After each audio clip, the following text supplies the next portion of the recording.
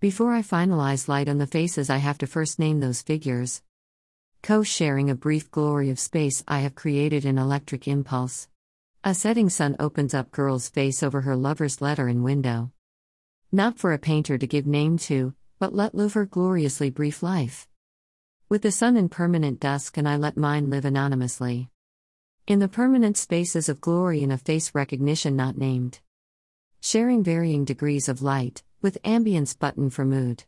Reference in stanza 2 is to Vermeer's painting Girl reading a letter at an open window.